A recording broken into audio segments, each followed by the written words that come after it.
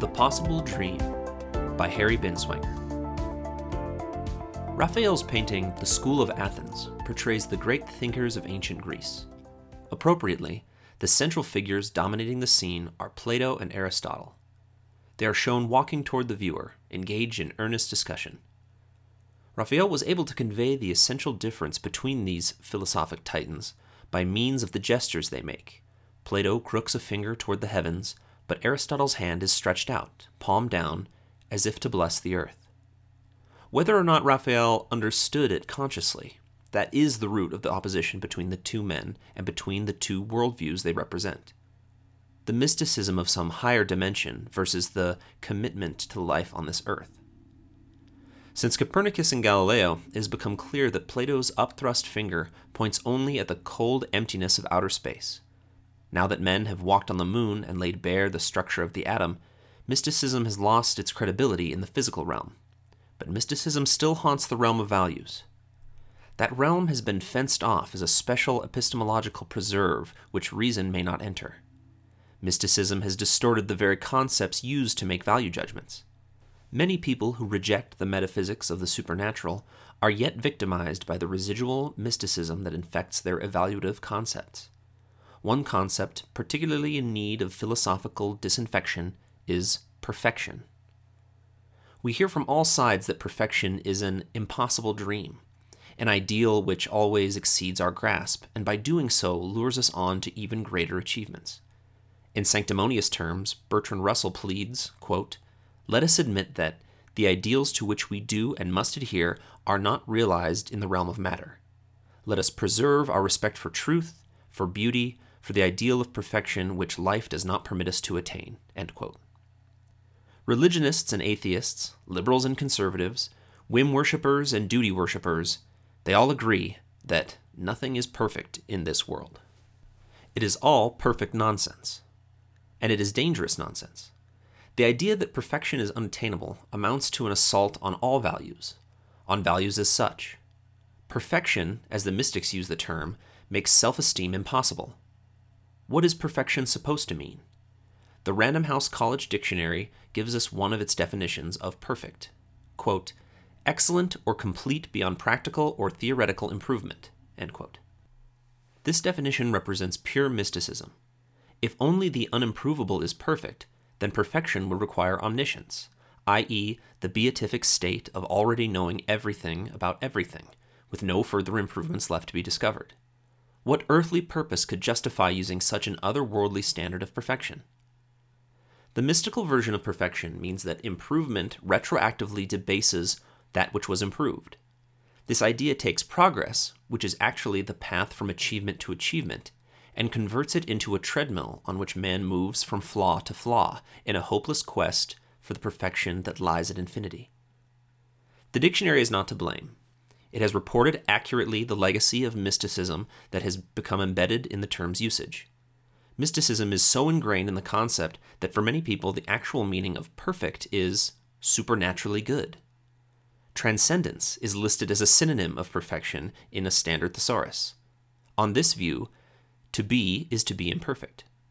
The philosopher who is primarily responsible for the mystical version of perfection is Plato. The essence of Plato's philosophy is the positing of another non-perceivable reality, a realm of static perfection, the world of forms. Quote, "Platonic forms are conceived as timeless and non-spatial objects, immutable entities set over against the changing world of sensible, i.e., sensorily perceivable, things. Each form is a perfect original, of which sensible things are imperfect copies." End quote.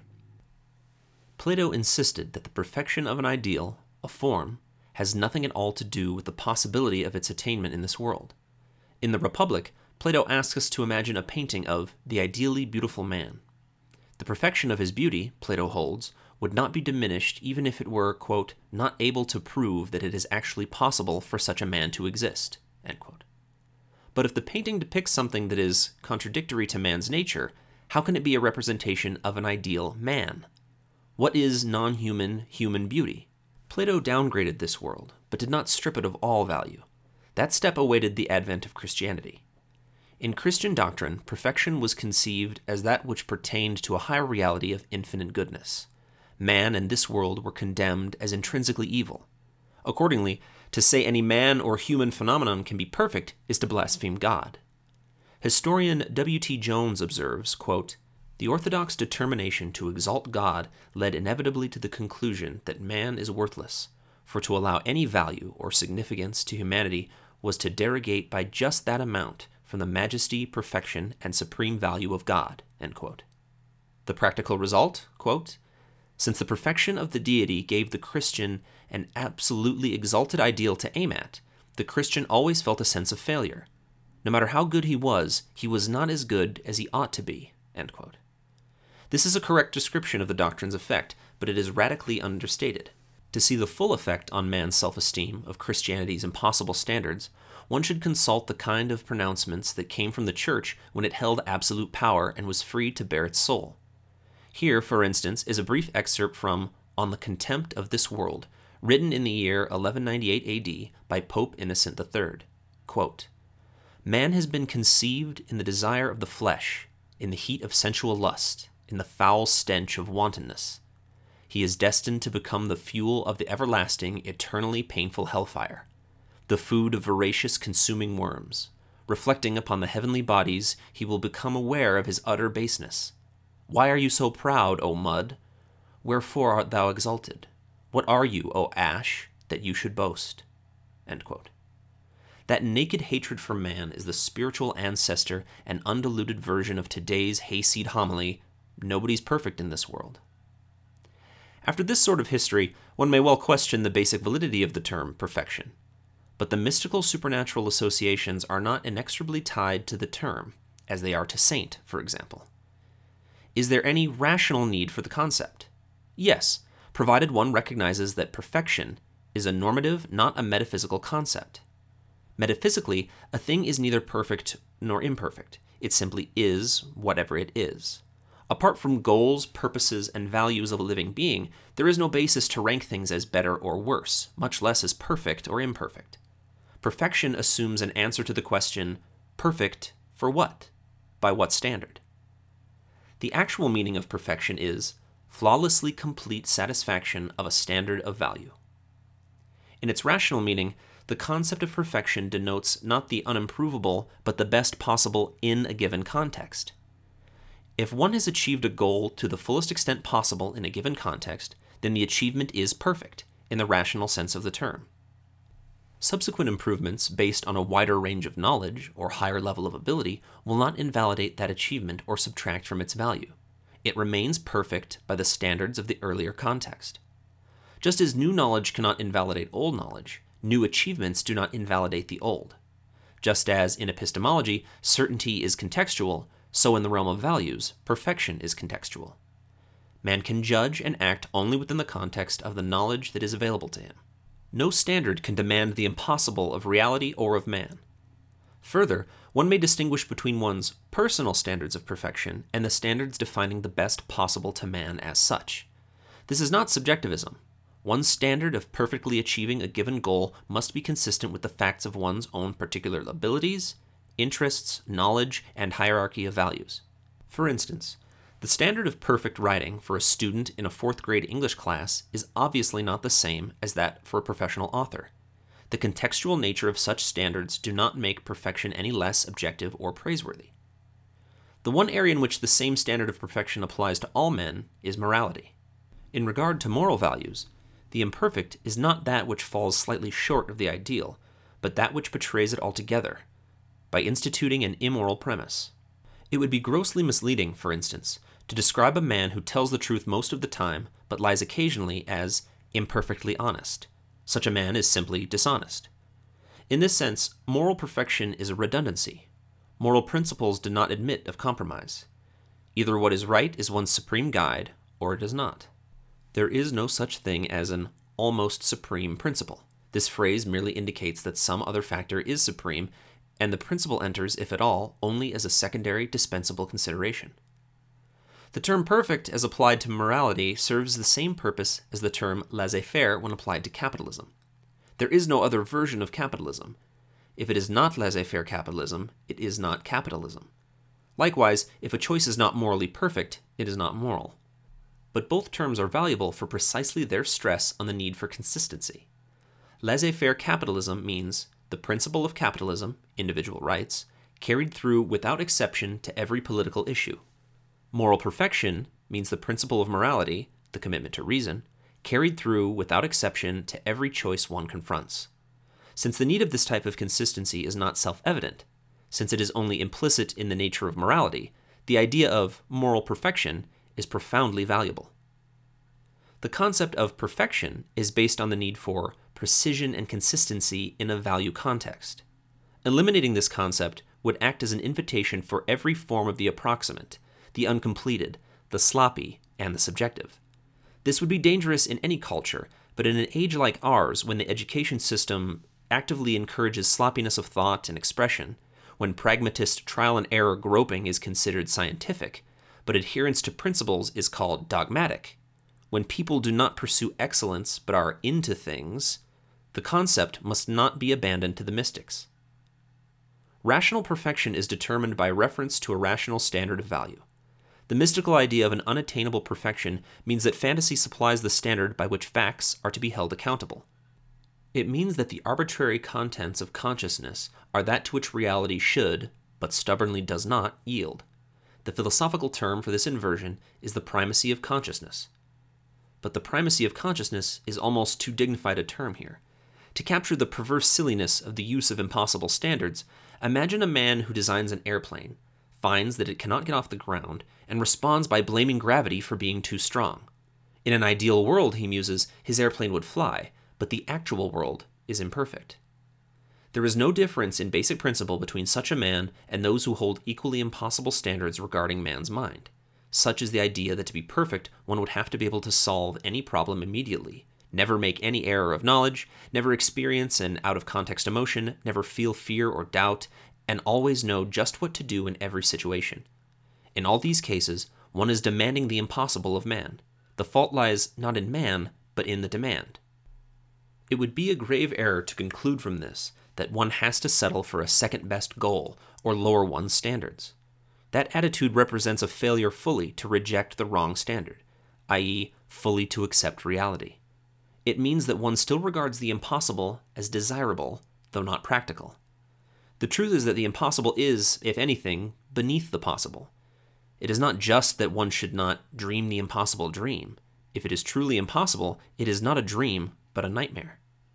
The truly good is not a scaled-down, budgeted version of the fantasy good.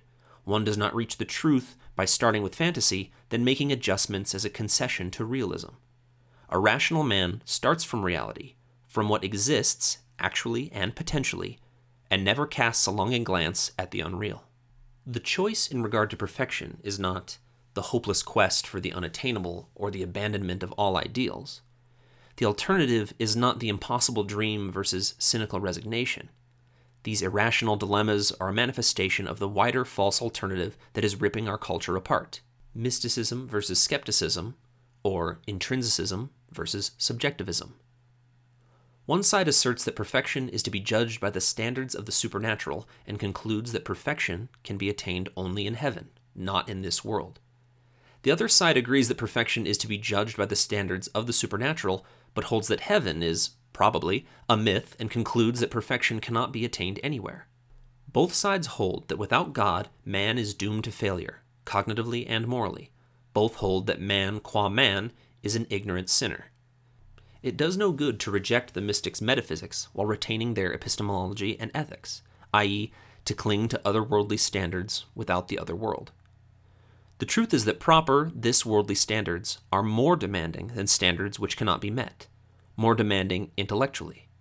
Defining and applying rational standards takes a careful process of independent thought, while the mystical standards turn out to be simple-minded substitutes for mental effort, vague images, canned slogans, and floating abstractions. The desire to escape mental effort is one reason why many people would rather demand the impossible of themselves than accept rational standards. The claim that perfection is impossible attempts to blame reality for the problems resulting from the cavalier misuse of concepts, from invalid definitions, equivocations, and stolen concepts. Consider 3 areas in which perfection is commonly believed to be unattainable. Morality. The anti-perfection doctrine is most deeply entrenched and most disastrous in regard to morality. The impossibility of moral perfection is taken as a self-evident truth. But what is morality? Morality is, quote, a code of values to guide man's choices and actions, end quote. Morality exists to evaluate the choices confronting man. The concept of choice logically precedes and delimits the scope of all moral concepts, including the concept of moral perfection. To speak of an impossible moral perfection is to violate this hierarchy of concepts, thus stealing the concept of moral perfection and engaging in self-contradiction. For if moral perfection is not merely rare but impossible, then man is saddled with some degree of unavoidable evil, i.e., an evil choice that he cannot stop himself from making, i.e., an unchosen choice.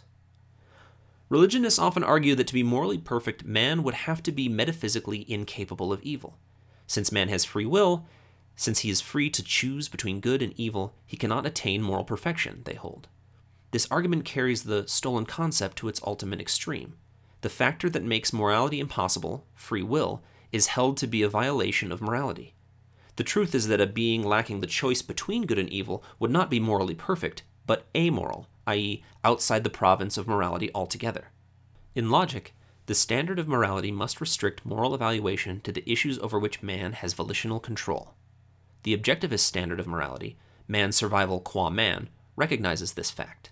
Quote, man's survival qua man means the terms, methods, conditions, and goals required for the survival of a rational being through the whole of his lifespan, in all those aspects of existence which are open to his choice. End quote.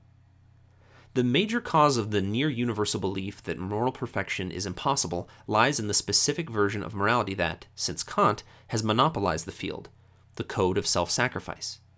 The idea of a non-sacrificial morality is now treated as if it were a contradiction in terms. Philosophers today will tell you that principles to guide man in achieving his rational self-interest are by definition non-moral. Such principles are matters of prudence, not of morality, they announce.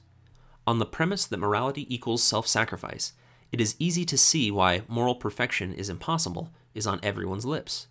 The code of self-sacrifice is a code of self-destruction. To live is to violate that code.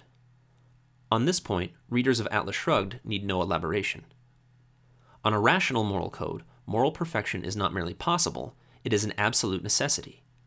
Since morality proceeds from the fundamental alternative man confronts, life or death, morality has first claim on a man's choices, and nothing can justify the subordination of morality to any other consideration. Quote, discard that unlimited license to evil which consists of claiming that man is imperfect. By which standard do you damn him when you claim it? Accept the fact that in the realm of morality nothing less than perfection will do. But perfection is not to be gauged by mystic commandments to practice the impossible, and your moral stature is not to be gauged by matters not open to your choice. Man has a single basic choice, to think or not, and that is the gauge of his virtue. Moral perfection is an unbreached rationality. End quote. A breached rationality, or what Ayn Rand has called the mixed economy of reason and emotions, means the complete subordination of reason to emotion. Whenever a man elects to side with his emotions against his reason, his premise is, I'll go by reason, as long as my emotions permit it. He establishes his feelings as the final authority that sets the domain in which his mind may operate.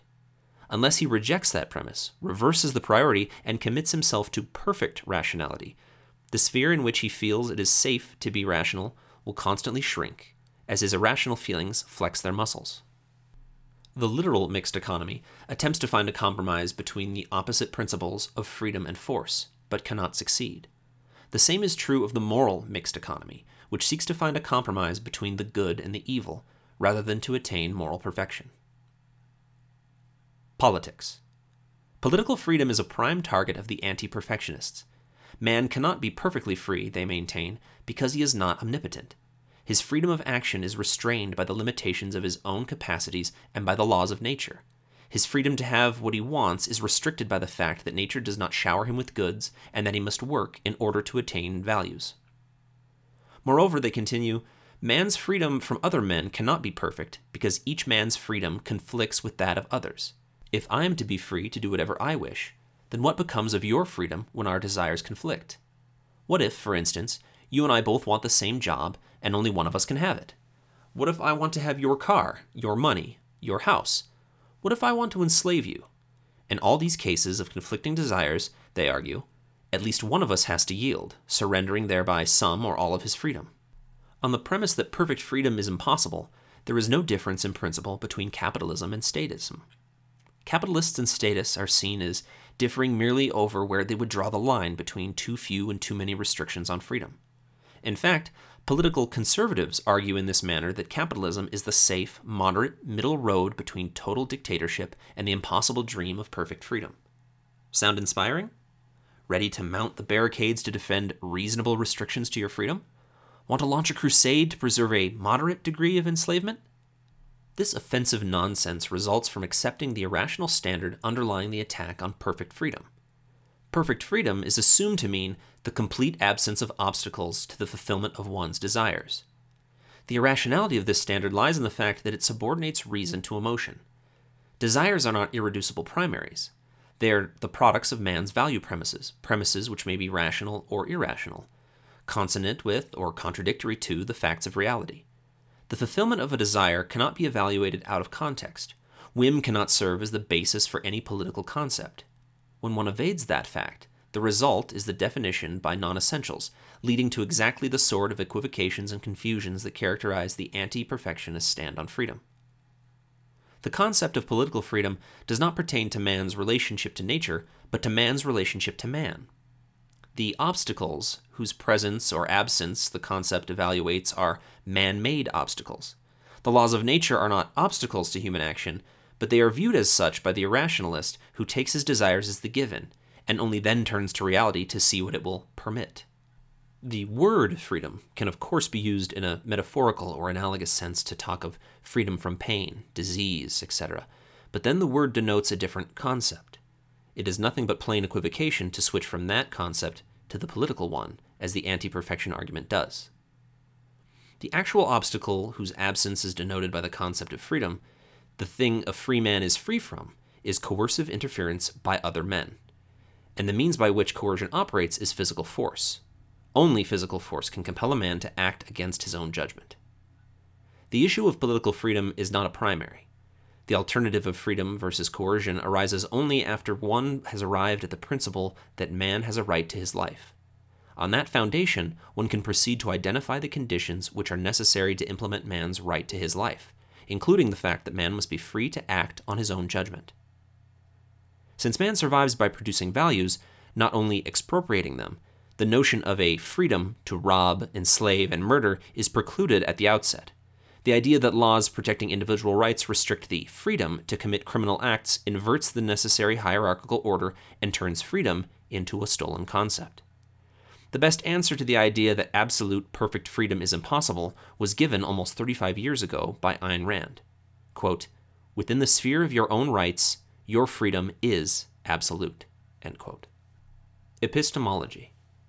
Although the concept of perfection is primarily normative, assuming a standard of value, the term also has a wider usage.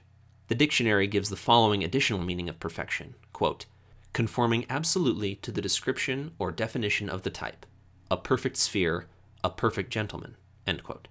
The same anti-perfectionism crops up here. In fact, the alleged impossibility of a perfect sphere is a philosophical chestnut trotted out in every introductory philosophy course. The argument is that no matter how nearly perfect a sphere seems to be, some deviation from perfect roundness will always be present. If an apparently perfect sphere, such as a new billiard ball, is examined under a powerful microscope, flaws will be observed, and ultimately the billiard ball is composed of molecules that are in constant vibratory motion due to heat energy. Thus, the billiard ball's shape, far from being perfectly spherical, is constantly undergoing very tiny changes. Conclusion: the mathematically perfect sphere is an idealization that is never realized in the physical world. By extending this line of argument and applying it to tables, organisms, etc., philosophers can prove that all concepts apply only imperfectly to reality, that nothing conforms absolutely to any concept's definition, that what we think of as knowledge is merely approximations built on approximations, and that no one has the right to demand precision, absolutes, or say, "it is," about anything in the world. The fallacy here is context switching. What one sees under a microscope is not relevant to the concept of sphere, which is formed to denote precisely the sort of shape possessed by billiard balls. A billiard ball is a perfect sphere by a rational contextual standard. A perfect sphere means a sphere that is flawless in the context of man's form of perception. To a sub-amoeba living on the molecular level, if such an organism existed, a billiard ball would be a galaxy, an astronomically large pulsating collection of entities. But what does that have to do with man? Man's concept of sphere refers to a human scale, the scale in which man grasps and deals with reality. All concepts, including the farthest reaches of mathematical abstraction, are derived from the perceptual level of man's awareness, and all standards of perfection must be consistent with this fact. To borrow a passage from Introduction to Objectivist Epistemology, quote, "It is here that Protagoras' old dictum may be given a new meaning, the opposite of the one he intended. Man is the measure of all things. Man is the measure epistemologically, not metaphysically. In regard to human knowledge, man has to be the measure, since he has to bring all things into the realm of the humanly knowable." End quote. The alleged impossibility of attaining perfection is invoked when an idea or standard conflicts with reality. We are expected to swallow the contradiction rather than to correct the idea or standard.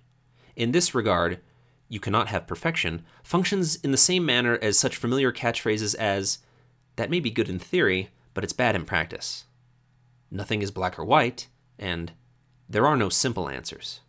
In each case, the underlying message is, theories, principles, and standards cannot be applied to the problems of real life. The realistic man, we are told, recognizes that reason is only an approximate or partial guide.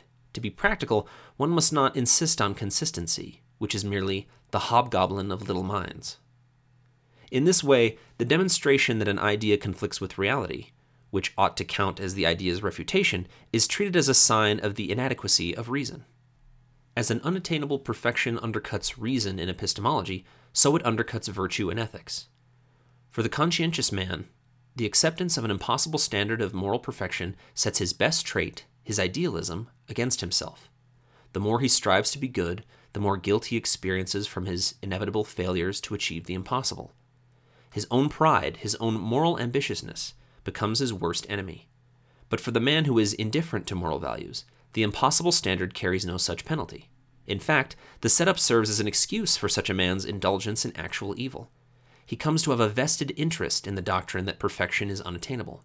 He is eager to hear that there is no difference in principle between himself and the greatest hero. Both are held guilty, the difference being only one of degree. The impossible standard ensures that every hero will turn out to have a feet of clay, for the standard equates human flesh with clay, i.e., it damns man for being man. The impossible standard protects the evil man from condemnation. It guarantees that there will be no one without sin to cast the first stone. Men would rebel if they were told that the good must surrender to the evil, that the good has no rights by virtue of the fact that it is good, while any demand made by the evil must be honored because it is the evil. But tell them instead that no one can be perfectly moral, and they leap to agree, thereby instituting the same inversion of morality quietly and by degrees. For, quote, "when men reduce their virtues to the approximate, then evil acquires the force of an absolute. When loyalty to an unyielding purpose is dropped by the virtuous, it's picked up by the scoundrels, and you get the indecent spectacle of a cringing, bargaining, traitorous good and a self-righteous, uncompromising evil." End quote.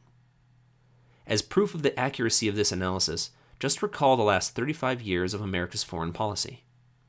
This brings us to the political motive for the anti-perfection attitude. By infecting man with unavoidable guilt, the mystics and collectivists aim to deprive man of the moral certainty required to assert his rights. Do you recall the scene in which Lillian Reardon attempts to prevent Hank Reardon from defending himself at his trial?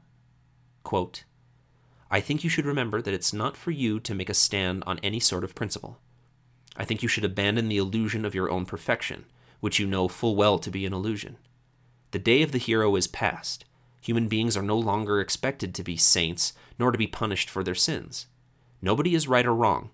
We're all in it together, we're all human, and the human is the imperfect." End quote.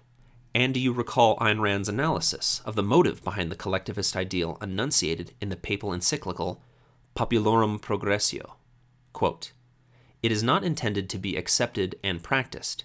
It is intended to be accepted and broken. Men who accept as an ideal an irrational goal which they cannot achieve never lift their heads thereafter, and never discover that their bowed heads were the only goal to be achieved." End quote. It was not always thus.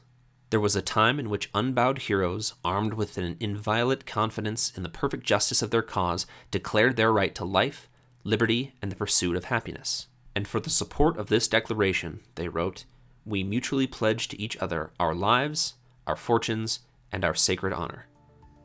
It is precisely the sanctity of a man's honor, with the self-assertiveness it makes possible, that the anti-perfectionists seek to destroy. Such honor is impossible to an imperfect being, but not, as the Founding Fathers proved, to man. You've been listening to New Ideal, a podcast from the Ayn Rand Institute. If you like what you hear, leave us a review, share with a friend, and subscribe to our other podcasts. This podcast was made possible by donors to the Ayn Rand Institute. Help support this podcast by becoming an ARI member. Go to aynrand.org/membership.